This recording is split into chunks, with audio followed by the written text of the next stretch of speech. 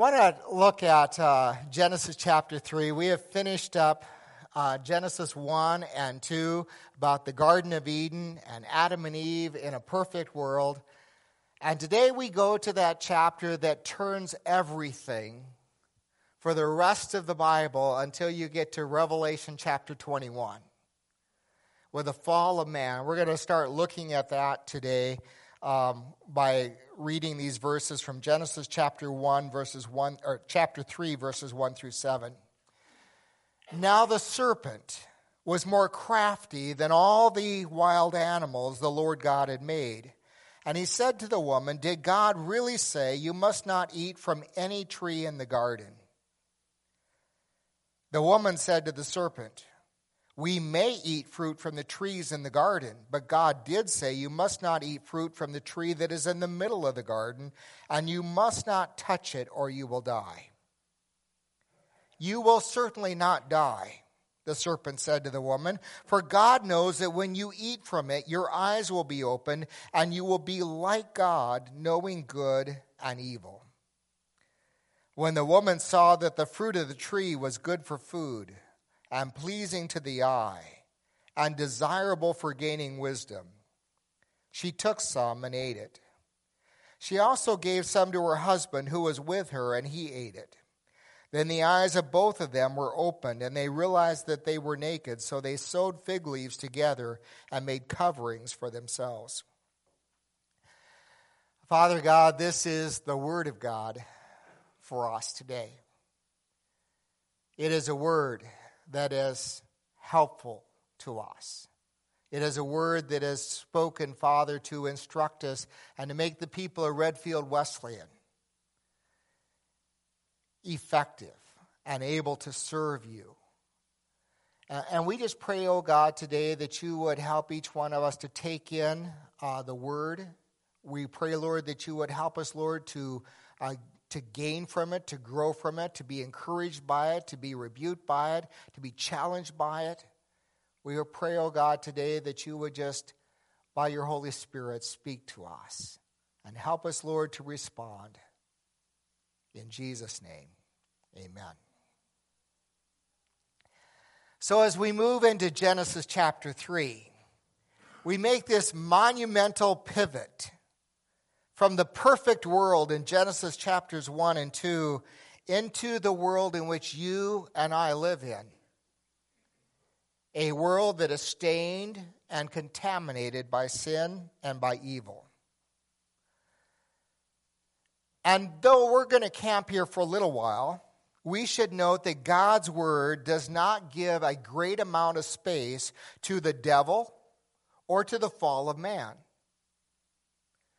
The Bible is really much more interested in stating the facts as they are and then talking to us about how to live in this new reality, this fallen world that we live in. And so that's what we spend the rest of the Bible talking about. And there's really very few verses in the Bible about the fall of man. In fact, you find this original reality, this perfect place, this perfect world, this Garden of Eden, you find that in only 2 chapters of the Bible, in Genesis chapter 1 and 2. Only those 2 chapters. The fall of man happens and sin enters into the world, and there's only 13 verses spent on it. Genesis alone spends chapters on the life of Abraham.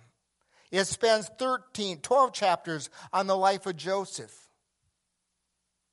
So God's big concern is not that answering all of our questions about sin and evil and how that got here and all of that, but he's really more concerned about building and shaping men and women and boys and girls that God can use in this sin-filled, corrupt, and evil world that we live in. That's his heartbeat. That's what Genesis is really about. So chapter 3 starts out talking about this serpent. And we are not to be enamored by it. We are not to be overwhelmed by the serpent. We are not to be overwhelmed or we give too much thought and attention to Satan, for whom the serpent represents, because God never gives Satan center stage. And neither should you and I in our thinking and in our minds. We should never be naive about Satan. We should never be naive about the serpent. But our focus needs to always be on the Lord Jesus Christ. And that is the theme that is woven all throughout the Scriptures. So as we look at this, and as we look at this text in particular, what do we know about the serpent? Well, first of all, it's interesting that he says the serpent is one of the wild animals that God had created. So even in the perfect Garden of Eden, there were wild animals and domestic animals and all of that. But there were wild animals, and God had created this wild animal. And the fact that God made this serpent tells us that that serpent was good, because God looked at all of creation and said, this is good. Most likely that serpent originally was beautiful, able to walk, because you will remember it was part of the curse that the serpent had to slither on the ground as snakes do today. So that serpent, was probably able to walk and all of that. We know that the serpent was craftier than the other wild animals. That means that the serpent was sly and clever, bright. We also know that the serpent was inhabited by Satan. Satan had taken root in that serpent. Revelation chapter 12, verse 9, and then Revelation chapter 20, verse 2, both of those places refer to Satan as that old serpent. He is a deceiver. He is a liar. And he often covers up his lies with half-truths. Most of the time, you and I will not be deceived by direct, outright lies. If we are to be deceived, we will be deceived by a half-truth, covering up a lie with some shred of truth in it. And that is Satan's specialty. Then you will notice that the serpent was able to speak and to reason, and that serpent came to Eve and reasoned with her. And what the serpent does is he challenges God. He challenges your trust in God, your faith and your confidence in God. He challenges you with, did God really say that? So he challenges God's word. And then when it comes down to the nitty-gritty, he begins to challenge the character and the motivations that God has for you in your life. And he will begin to make you think that God is not for you. That is one of the chief aims of Satan in the world today, is to convince you, especially as a Christian, that God really does not have your best interest at heart. This serpent was also limited by the sovereignty of God, the sovereign control of God. The serpent is never allowed to exercise brute force with Adam and Eve. The serpent was able to reason with them, was able to deceive them, was able to have a conversation with them, but the serpent was never allowed to just go up and force Adam and Eve to take of the apple. No, he tricked them into eating the food, the apple. God even put limits on Satan when he was testing Job.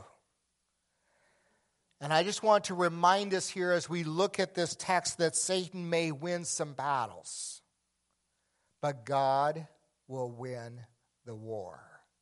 And that is what Revelation confirms for us so much. And then the last thing that we should notice here before we go on is that the serpent here in Genesis chapter 3 is the source of evil and temptation. There was nothing in Adam or Eve like you and I have called the sin nature that has a natural tendency to want to rebel against God. That wasn't there. Adam and Eve had none of that, so that the only way that Adam and Eve could be tempted even to do wrong, to rebel against God, is for this outside source, this serpent, to come and to deceive them and to lead them into temptation. So it comes from the outside rather than from the inside. You and I, when we sin, sometimes it is from outside sources, and sometimes it is from inside sources. The serpent chose his victim. There were only two. There was Adam and there was Eve. So why? Why would the serpent go to Eve to initiate the conversation instead of going to Adam directly?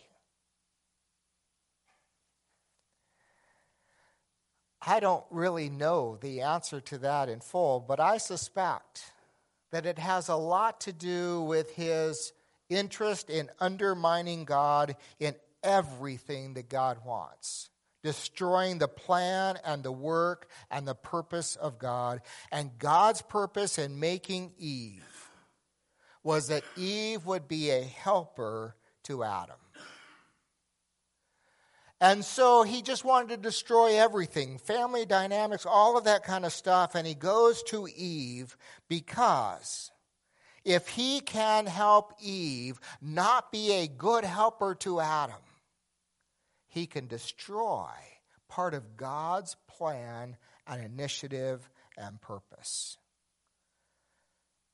If he can make Eve lead Adam to do something that he should not do, then Adam will distrust or mistrust Eve in the future when Eve comes to give her some critical piece of information that God specifically enabled Eve to have many, many times in our male lives. We need the wisdom and the intuition that a woman gives.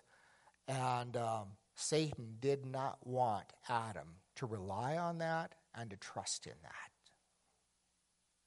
And so he went and he attacked Eve and he begins a conversation, and he simply begins by raising doubts about what God had said. Did God really tell you that you can't eat from any tree in the garden? It's a misleading question. And it suggests to Eve already that God is really he's a joy killer. That God is out to destroy their freedom and not to allow them to enjoy life to its very fullest. God certainly wouldn't have told you that you couldn't eat from some of the trees in the garden. And it's kind of misleading because he doesn't just say this one tree. He says, did God really say you couldn't eat from any trees in the garden? He stretches it. It suggests that God has forbidden more trees than just that one tree.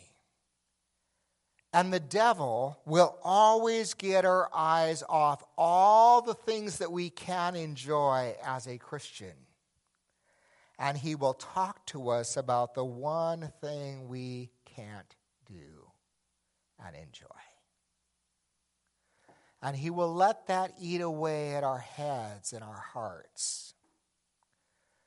And our focus will be in all the wrong things because we're thinking about that one thing that I want to be able to do and can't. instead of thinking about all the things that God has given us freedom to do. And friends, I just want to say to us, God has allowed every one of us so much freedom. Go and enjoy that. Focus on that. So his first attempt raises doubt about what God has said. It raises doubt about God's character and his motivations.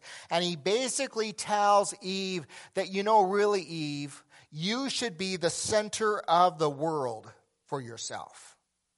You should not let God tell you what is best for you. You see, before this, God had always been the center of Eve's world.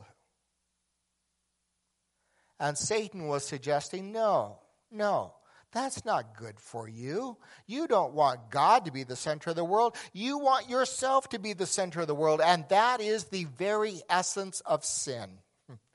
Anytime that you and I put our own interests above the interest of God that he has in our life, that is the nature of sin, and that is always the attempt of Satan for us to replace God, kick him off the throne of our life, and to put ourselves on the throne.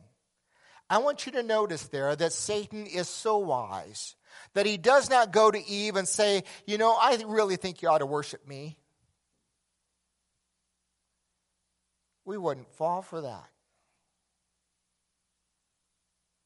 We wouldn't kick God off the throne to put Satan on. But too often we fall for kicking God off the throne of our life to put ourselves on.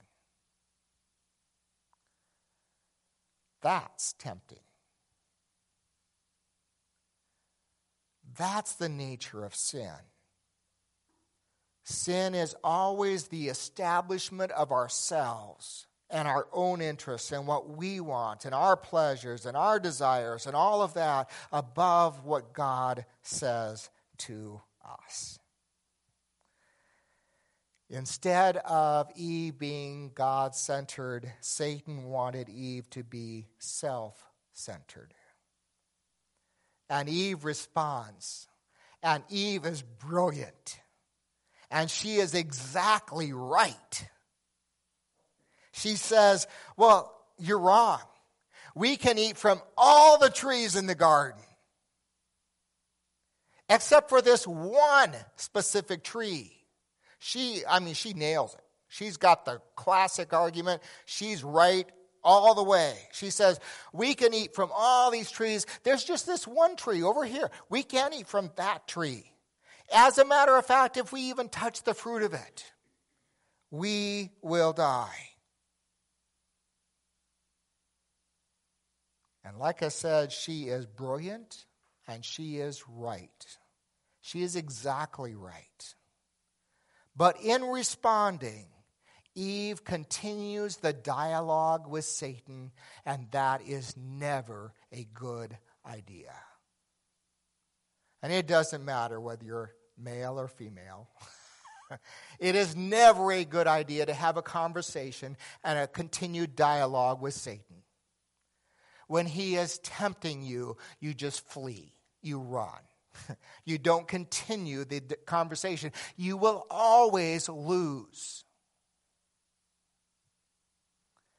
The longer and longer you keep the conversation going, the more Satan will wear you down. So you flee. That's what the New Testament says, is you flee from the devil.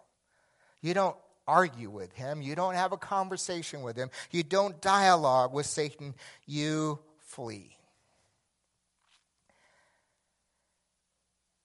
Our focus needs to be on God. And we are to be thankful for all the things that we can enjoy. And so Satan relishes in the fact that this conversation is going on, and he picks up the conversation and he goes a little bit deeper with a lie this time, and he says directly to Eve, you certainly will not die. And he's pretty sure of himself. he comes across with great confidence there. You certainly will not die. That is an outright lie by God. And it has just a small element of truth in it. No, they would not physically die immediately, but it was a lie. Death entered into their being immediately after eating the apple, and they began to die from that time on. Spiritual death and separation of fellowship with God like they had had beforehand, that was already dead. You see that separation when Adam and Eve try to cover themselves up and hide from God. There's no longer that fellowship that they had before. And then Satan goes another step further, and he continues to cut down the character of God by making God himself out to be selfish. A God who is so selfish that he doesn't want you to be able to enjoy everything you could enjoy.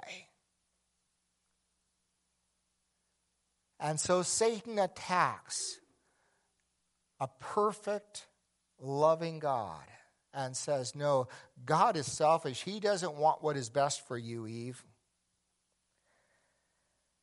For God knows that when you eat from it, your eyes will be opened and you will be like God, knowing good and evil. Well, that lie worked on 3 different fronts. First of all, it accused God of being selfish, while the whole time Satan's main approach was to turn Eve and make her selfish. So he's accusing God of being what he's trying to make Eve become. God's selfish. He doesn't want what's best for you. And every time you are tempted and you give in to it, that is what you're giving into. You're believing that God is withholding from you something you deserve. And you want it. And you become selfish because you want what you want and not what God wants for you. Watchman Nee said all sins are committed for the sake of self. And just ponder and think about that. All sins are committed for the sake of self. Every time we sin for our own selfish purpose. The second way in which this worked was that it aroused envy in Eve. That reflected the very envy that Satan had for God. Now, if you go to Ezekiel, I think it's chapter 14, verse 28, but I don't remember that for sure. So somebody can prove me wrong on that real easy. But if you go there, you will find where God kicks Satan out of heaven, along with a third of the fallen angels who follow him. And, Satan had been this wonderful angel. And yet he became envious of God, and he wanted God's place. He wanted to be the star of heaven. And Satan comes, and when he tempts us, he wants to make us just like himself. And so, because he envies God, he wants you and I to envy God's rightful place in our lives. Satan was cast out of heaven for wanting to be above God, and now Satan was doing that very same thing in the life of Eve, tempting Eve to place herself above God. The hard thing that we have to deal with when we look at sin and when we look at caving into temptation is to recognize that when we sin, we are placing ourselves above God. That we envy something about God, that we want to be him. We want to be able to completely dominate. We want to be able to decide what's best for us and all of that. We want to be sovereign like God. And it doesn't work. But in addition to Satan making Eve envious of God, Satan also aroused a false sense of deficiency in Eve. And when you and I cave to temptation, it quite often we do it because we have been convinced that there is something lacking in our lives that we must have. And God is not going to provide it for us. And our spouse is not going to provide it for us. And the perfect world in which we live is not going to provide it for us. And we have to go get that thing. I want to remind you, this was in the Garden of Eden. Eve was living in a perfect world. And Satan still convinced her that there was something lacking in her life. You and I don't live in a perfect world. Every one of us has something missing in our life. It doesn't take a big stretch for Satan to come along and trick us and deceive us and get us geared down the wrong path because we are lacking something we need. But here's Adam and Eve. They're living in the Garden of Eden. They have everything they could possibly want. And Satan's method of attack is to convince Adam and Eve that they are lacking something. Be very, very careful when the devil starts to whisper in your ear that you are lacking something you need. That's how come contentedness